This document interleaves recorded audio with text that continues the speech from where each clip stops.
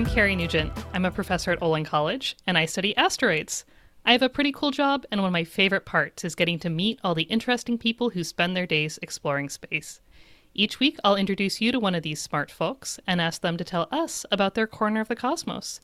Today's guest is Dr. Prem, a planetary scientist at the Johns Hopkins University Applied Physics Laboratory in Laurel, Maryland. Welcome to the show. Thanks for having me. We are recording on October 27th, 2022. I am drinking Arbor Tea's dandelion root organic herbal tea, which I've not tried before. What are you going to be drinking? Oh, that sounds awesome. I was just admiring the dandelions in my garden this morning. I have my trusty coconut water, which is my go-to drink. It was one of my favorite drinks growing up in India, where you could get it on the street in a real coconut. So I have my coconut water. Excellent. Well, I'm going to try this dandelion tea. I don't think I steeped it long enough. It looks very clear. Yeah, I have no idea what dandelion tea is supposed to look like. So it sounds delicious. It's very nice, kind of earthy and worming. I actually felt funny buying it because we also have a bunch of dandelions everywhere. I was like, can't I just make this? But maybe I will. It's delightful. How's your coconut water? It's perfect. I was wondering if fall was too far along for coconut water, but absolutely not. It's perfect. So today we're going to talk about the lunar environment and how we explore it responsibly. And to start with, can we just refresh everybody's memory about the ice deposits near the poles of the moon? What are they? Why are people interested in them? Yes, I spend a lot of my days thinking about ice deposits near the lunar poles. So the idea that there might be ice deposits near the lunar poles has been around since the late 60s. It wasn't until around 2009 that we got the first confirmation that ice deposits do indeed exist near the lunar poles. And this was somewhat unexpected because for most of the time that we've spent studying the moon and thinking about it, we've always thought of it as a very dry place. It isn't covered by oceans and ice caps like our neighboring planet Earth. And so the moon at first glance seems like an extraordinarily dry world, and for the most part it is. But then there's this ice near the lunar poles, and so ice exists only in dark, shadowy craters near the poles of the moon, because those are the only places on the lunar surface where it's cold enough that ice can exist. And so we've suspected the existence of that ice for a long time. We've known that it does indeed exist for almost 20 years. There's still a lot we don't know about it. One of the reasons why it's important is related to one of the reasons why the moon itself is important. So the moon is our closest neighbor in space. And so one of the reasons why the moon is so scientifically important and fascinating is that the moon records the history of our solar system neighborhood in a way that the Earth doesn't. The Earth is a much more active world today. We have oceans that wipe away traces of geological history. We have life that tends to grow all over it. The moon lacks some of those processes, and so the lunar surface preserves the history of our solar system neighborhood in a way that we can't quite read anymore on Earth. And so the ice at the lunar poles, and I realize this is becoming a very long-winded answer, and you're No, this is probably great. regretting having me on the podcast No, no, already. no. But the ice at the lunar poles is interesting for some of the same reasons. We think that those ice deposits at the lunar poles may record the history of how water and other ices may have been delivered to the inner solar system. A lot of the molecules that are essential to life as we know it, so water, other things like carbon compounds and some organics, are what we refer to in a lunar context as volatiles, which is that they usually exist either in gas form or as ices. And so one of the big questions of planetary science is how the ingredients of life got to where they are today. And we think that ices at the lunar poles might preserve a record of when and how those ices were delivered. We haven't yet investigated them up close, but One of the reasons that polar ices on the moon are so intriguing is that we think that, if we did investigate them up close, we might see something like we see in ice cores on Earth or in the sedimentary layers in the Grand Canyon. You might be able to look back at pages of the history of our neighborhood written in those layers of ice and rock that may be buried beneath the lunar poles. Getting water to Earth seems like a very fundamental, interesting question if you want to know how life evolved and, why the Earth is a good place to live. Could you talk a bit about why other people might be interested in this ice for non scientific reasons? Another reason folks are interested in ice is again related to that reason that water is so essential to life as we know it. A lot of civilizations on Earth grew and flourished along riverbanks or along coastal regions, and that's because humans and most life forms as we know of need water to survive. And so another reason people are interested in polar ice is that if water exists in significant enough quantities at the lunar poles, the idea is that perhaps we might be able to use it to sustain potential lunar habitats or scientific stations near the lunar poles. We might be able to perhaps use it as a resource to explore further out into the solar system in different ways. How could missions to that ice end up contaminating it? So, one of the things I've been thinking about recently is whether in the process of landing on the lunar surface to study polar ices up close, we might end up changing the form of the ices that we want to study. And so, why would that happen? The main process that I've been thinking of is potential alteration or contamination of lunar polar ices by spacecraft exhaust. So, whenever a lunar lander wants to slow down enough to land safely on the lunar surface, it has to fire its engines. When you fire your engines, you burn rocket fuel. One of the things that you get when you burn rocket fuel is water and also other scientifically interesting volatiles. In some cases, you get things like ammonia, nitrogen, carbon bearing compounds, which are some of the very things that we want to study the distribution of at the lunar poles. But interestingly enough, those molecules are also some of the things that you get when you burn rocket fuel. And on a side note, I should mention another reason folks are interested in water is not just to sustain potential future human explorers, but also one of the other things you can do with water is to split it up into its constituents. You can split it up into hydrogen and oxygen, which you can use as rocket fuel. So one of the reasons folks are interested in accessing lunar water also contributes to the fact that, well, when you're burning rocket fuel on the way down, you're releasing molecules that may already be present at the lunar poles. And so this is actually an interesting kind of science experiment. If you monitor what happens to those gases that you release and how they behave in the lunar environment, you can learn a lot about how these scientifically interesting molecules behave on the moon. So it's an inevitable science experiment that you end up conducting whenever you fire rocket engines on the way down to the lunar surface. And luckily for us, it also happens to be an interesting science experiment. We think this hasn't been measured in detail because we've yet to land that close to the poles.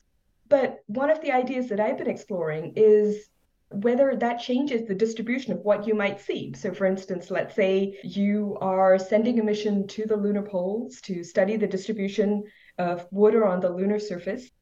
It's important to think about and also to constrain how much of the water you measure might have been water that you laid down on the way down. You need to sort of be able to separate out what was already there from what you brought with you. And so that's important for missions that want to study the distribution of water, both to read that scientific record, as well as to determine whether water is present in a form that it could be a potential resource. And so separating out those two components is important. And then there's also that aspect of how long-lived is that contamination. If we repeatedly visit a site and lay down some ice every time we visit, do we end up compromising potential future scientific investigations? Might we make it harder for scientists many generations from now who have new questions about the record that those ices may contain and new ways of reading that record? Do we make it harder to do science in the future? So those are some of the things that I've been thinking about and trying to study using computer models, which is sort of my favorite way of doing science. Could you talk a little bit about how those computer models work? The computer models usually work, not always. I've spent the last couple of weeks debugging, but I really feel that. but the computer models, when they work, the modeling approach I use is something called DSMC, which stands for Direct Simulation Monte Carlo. One of the things I like about modeling the lunar atmosphere is that the process of building a computer model is almost like setting up a lab in which you can do an experiment. So you can think of the moon as living in a box within my computer. I have a description of how time passes, how the day-night cycles on the moon pass by. That affects the behavior of gases. I have a description of the lunar surface and how water and other molecules interact with that surface. I have sunlight, which acts as the great destroyer of water molecules on the moon. So I have a version of the moon that lives within my computer. If I want to look at a problem like what happens to spacecraft exhaust, I bring a spacecraft into the picture. So I need to know the different kinds of molecules that you get when you burn rocket fuel. I need to know the trajectory, the path that the spacecraft follows down to the surface, because if a spacecraft is approaching the surface and releasing water and other gases along the way, the path that it follows matters in terms of figuring out where those molecules end up. And those are things that we can make educated guesses about. If we were trying to do this for a specific scenario, we'd use a specific combination of gases and a specific trajectory. For some of the work that I've done so far, I've made reasonable assumptions about what a path down to the lunar surface might look like. And so we put those molecules into the simulated lunar environment that lives within my computer. And then I look at what happens to the molecules. So when molecules are released at a certain position and a certain time as the spacecraft comes down to the surface, once they're released, those molecules can do several things. Some of them are moving so fast that they escape lunar gravity without even interacting with the surface. Some of them fall down to the lunar surface. Once they touch the lunar surface, if the surface is cold enough, those molecules might stick. If the surface is relatively warm, the molecules might bounce around and move further away from the landing site. And in some cases, they might move all the way around the moon and come back to the vicinity of the landing site. But basically, in the models I use, I'm trying to construct this picture of what happens to spacecraft exhaust gases by modeling what happens to the individual molecules. You kind of alluded to the results that you had found earlier, but could you tell us what you've been finding? In some recent work that I did, I considered sort of a nominal hypothetical lunar landing at 70 degrees south. So not quite in what we'd call the South Polar region, but fairly far south. And so I considered a sort of average size lander, so something that's much lighter than the landers that carried the Apollo astronauts to the surface. So something more along the lines of some of the commercial landers that we might see landing on the moon in the near future. And I should mention that how lightweight the lander is matters because lighter landers need to burn less fuel to slow down. And so you release less material into the lunar environment as a result. So we considered a mid-sized lander landing at a southern latitude, and we looked at what would happen to the exhaust gases. And in some recent simulations I did, I was focusing just on the water component. One of the things I want to do going forward is to look at some of the other gases. But I took a look at what happens to just the water from the spacecraft exhaust over the course of 2 lunar days. So every lunar day is a month. So I looked at what happens to that exhaust over the course of 2 lunar days. And so we found a few interesting things. One of the things we found, which we kind of expected, was that the lunar atmosphere is normally so thin that even a mid-sized lander releases enough water that for a short period after landing, and certainly during landing itself, you temporarily increase the density of the lunar exosphere by hundreds or thousands of times Wow. near the vicinity of the landing site. And that sounds like a lot, but in practical terms, the lunar atmosphere is so thin that there's not a lot of water involved, but still, that is pretty significant, at least for a short period of time. The lunar exosphere is much denser close to the lander. And then we found that water tends to move outward from the landing site, and you end up with this almost global, very thin, and again, very thin exosphere made of water from the spacecraft. So those water molecules don't stay in the vicinity of the landing site. They do move all the way around the moon. A small fraction of those water molecules ended up being deposited in some of those cold, shadowed craters near the lunar South Pole. And a tiny, almost negligible amount did end up making it all the way to similarly shadowed, cold regions near the North Pole. Wow. But we found that for a southern hemisphere landing, you would end up with the small amount of water from the lander being deposited at the lunar South Pole. And so extrapolating from that particular scenario, we might surmise several things. So there are uncertainties in the model.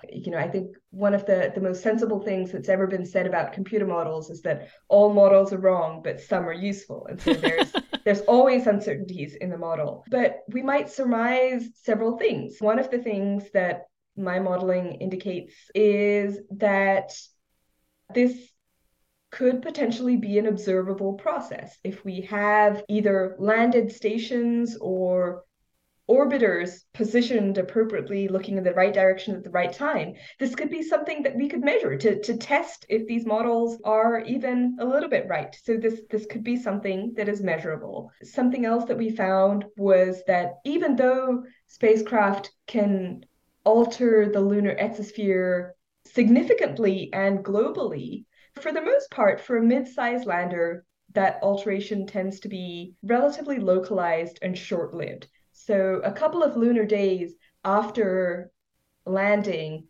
most of at least the water, other gases might behave differently, but at least most of the water released by a lander would likely have been destroyed by sunlight, and the remaining small portion of it would have been captured by those cold, shadowed craters near the poles. But a mid-sized spacecraft doesn't alter the lunar exosphere forever, but this is an alteration that lasts at least a couple of lunar days.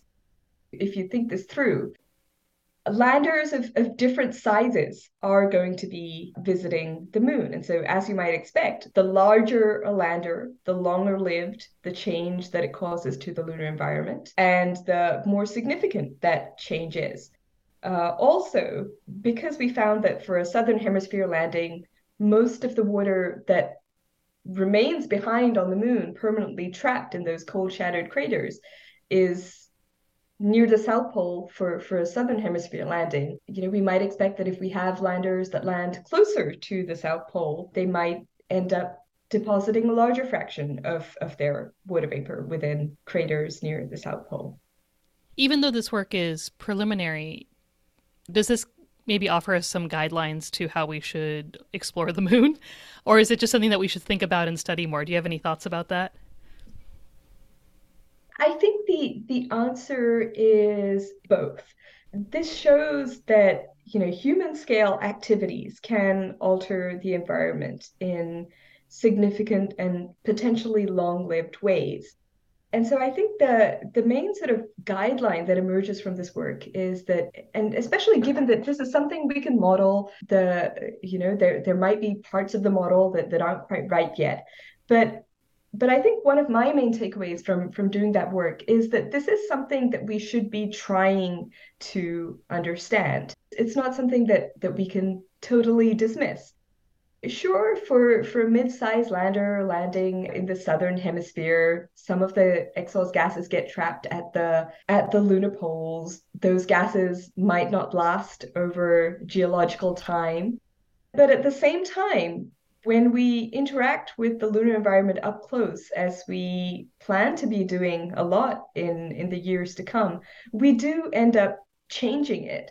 And my main takeaway from doing this work is that it's just really interesting scientifically to look at what happens, but B, also from the standpoint of exploring the moon responsibly, it's something that's important to monitor and to keep track of. These are things that we should be thinking about. If we ignore it, we might also end up unintentionally making irreversible changes to a really unique environment. And that's something that I think we ought to try and understand. And so, but we really are just at the beginning of developing that understanding. I sort of like to think of planetary science as having three big questions. Where are we? How did we get here? And where do we go next?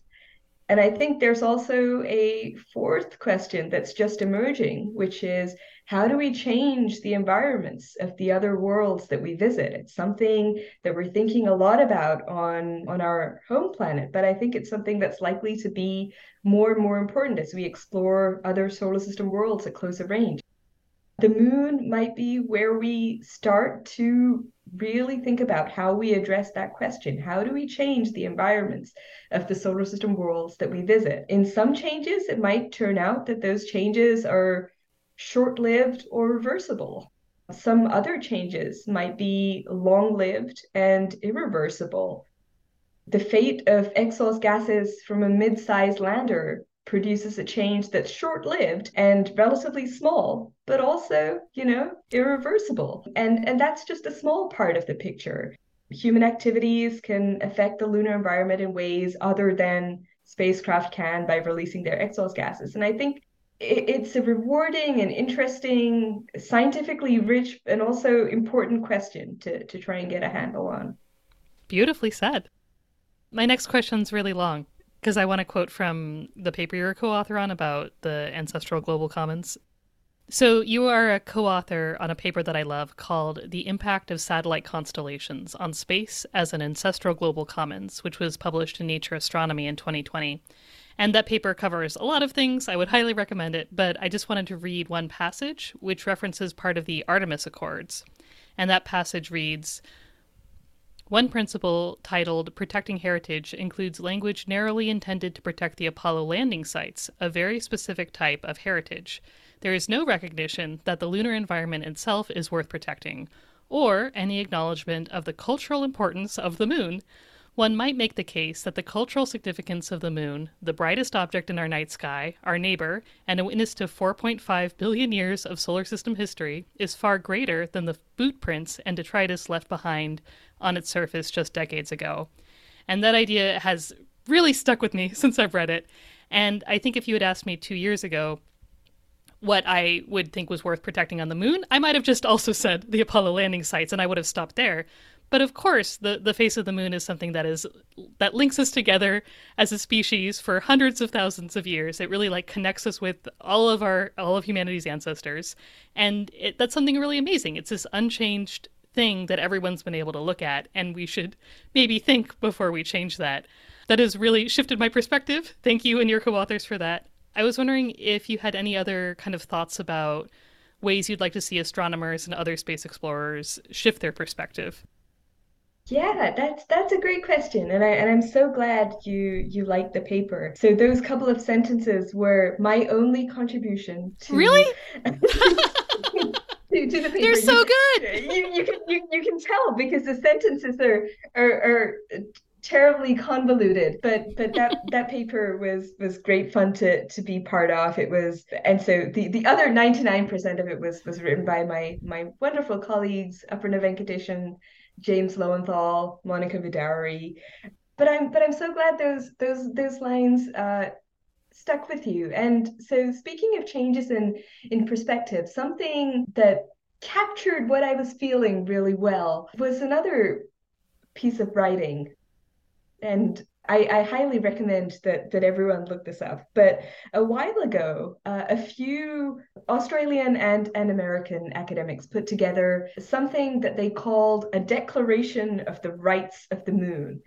And it sort of laid forth the right of the moon to exist in the glorious state that it does.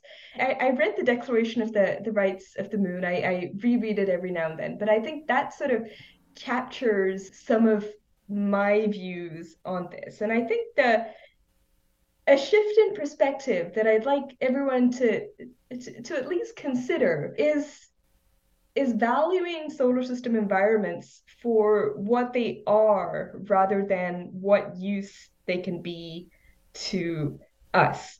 Unconsciously, most people who spend their days thinking about other planets and their weird and wonderful environments do develop a sort of love for those landscapes. I think many planetary scientists do in some sense at least value solar system environments for what they are. And of course that's also true not just of folks who do this for a living, but for anyone who sort of ever spent some time thinking about those weird and wonderful places out there. But I think sometimes, especially when we think about so-called lifeless environments, we don't always recognize that they are environments and that they are worthy of protection, and or not of protection, but of just existing for what they are. I venture to say that we might make better decisions if we start from a point where we value environments for what they are rather than what use they can be to us. I think the way we think about places matters. Sometimes the way we think about places translates into the way we think about people, just as ideally we'd like to think of people and value people for who they are rather than, what use they are to us. What if we think about places the same way? We value them for what they are rather than as a means to some end. And so one of the reasons I found the Declaration of the Rights of the Moon so powerful is that it changes the starting point from one of approaching the moon with respect for what it is rather than thinking about what can we get out of it. And of course that doesn't mean that we don't interact with those environments at all, but I think just starting from the consideration that environments have a right to exist in the form that they do, without our intervention, helps guide how we think about how we should then interact with those environments. That's super interesting. It's a much clearer way of expressing a pet peeve I've had for a while about planetary science, which is when you make a proposal for a scientific study or a mission, you have to justify it with reasons. And I've always thought, why can't we just go there because it's cool? You know what I mean? And I know that sounds very juvenile, but like, why don't we just explore Neptune for what it is? And we don't even have to worry about exactly why. It's a cool new place. It's beautiful. It exists. Why don't we just value Neptune for Neptune? That wasn't quite what you were saying, but I felt a resonance there. Yeah, because it's cool is a perfectly valid answer for anything. Yeah, I use it all the time as justification for various things. One interesting thing is that the Declaration of the Rights of the Moon was inspired by movements on Earth to recognize the so-called rights of nature. So I'm not a lawyer, but there is increasingly a body of law around the world recognizing the rights of nature. So the rights of, for instance, rivers to exist. There are rivers in New Zealand, Whanganui River in New Zealand. There's been a recent move to recognize that river as a legal person, as having the right to exist. Whenever I've been going around telling everyone they should look at the Declaration of the Rights of the Moon, one question I get is, well, if we recognize the moon as having a right to exist, does that mean that we don't explore the moon, that we never go back? That would be terrible, says everyone I know. And I think, well, no, that's not what it means, because when you recognize a river as having a right to exist and to flow and to flourish, that doesn't mean that you don't draw water from the river. That doesn't mean you don't try and remediate the environment of the river. You do still interact with it, but you do so from a different point of view, from a footing where you and the river are equal. almost. And so it's a different starting point. It doesn't mean that we don't explore, that we don't go to the moon, that we don't learn as much as we can and explore strange new places. It means that we start from a different point. Something else that's interesting to think about is how do we put some of these ideas into practice? And so that might involve, for instance, things like doing environmental impact assessments before planning large-scale human activities. And again, those are things that we've learned from interacting with environments on our home planet that we can take out into the solar system. We might also think about not visiting certain regions and setting them aside for future generations to explore. One of the lovely things that the Apollo missions did, a certain fraction of the samples that were brought back by the Apollo missions were left unopened. They took sort of like this amazingly foresighted decision to not open and analyze some of those moon rocks. And so the assumption there was the optimistic, and it turned out totally justified one, that in generations to come, we will have new questions and we'll have new ways of answering those questions. So let's leave aside some of the moon rocks for the future. I think similarly, some of these permanently shadowed regions near the lunar poles, I often think it would be interesting to think of them in that way as, let's visit some of those regions, learn what we can, but perhaps there are some that we don't want to visit to avoid altering them in some irreversible way. Maybe there are some that we leave for future generations with their own questions and their own ways of answering those questions to look at. Absolutely. That's a really lovely analogy with the Apollo samples. I think that really puts it in perspective for a lot of people. There's a great 99% Invisible podcast about the rights of nature, too. If people are interested in more of that, they have a whole hour on it. Oh, cool. Well, this has been totally wonderful talking to you. Thank you so much, Dr. Prem, for being on the show. And now that we've heard all about the lunar environment and how we can think of it, we get to hear a fun fact about Parvati. I discovered during grad school that I am very much a cat person, despite having thought of myself as a dog person for all of my life before that. But I realized that I am at heart a cat person. I have two cats, Smokey and Apple Dumpling. Smokey has they came with the name, so I'm not responsible for those. But Smokey has the deepest and most continuous purrs ever. Apple Dumpling is really good at playing fetch. That's my fun fact. Well, thank you so much for sharing, and thanks so much for being on the show. I really appreciate it. Thanks so much.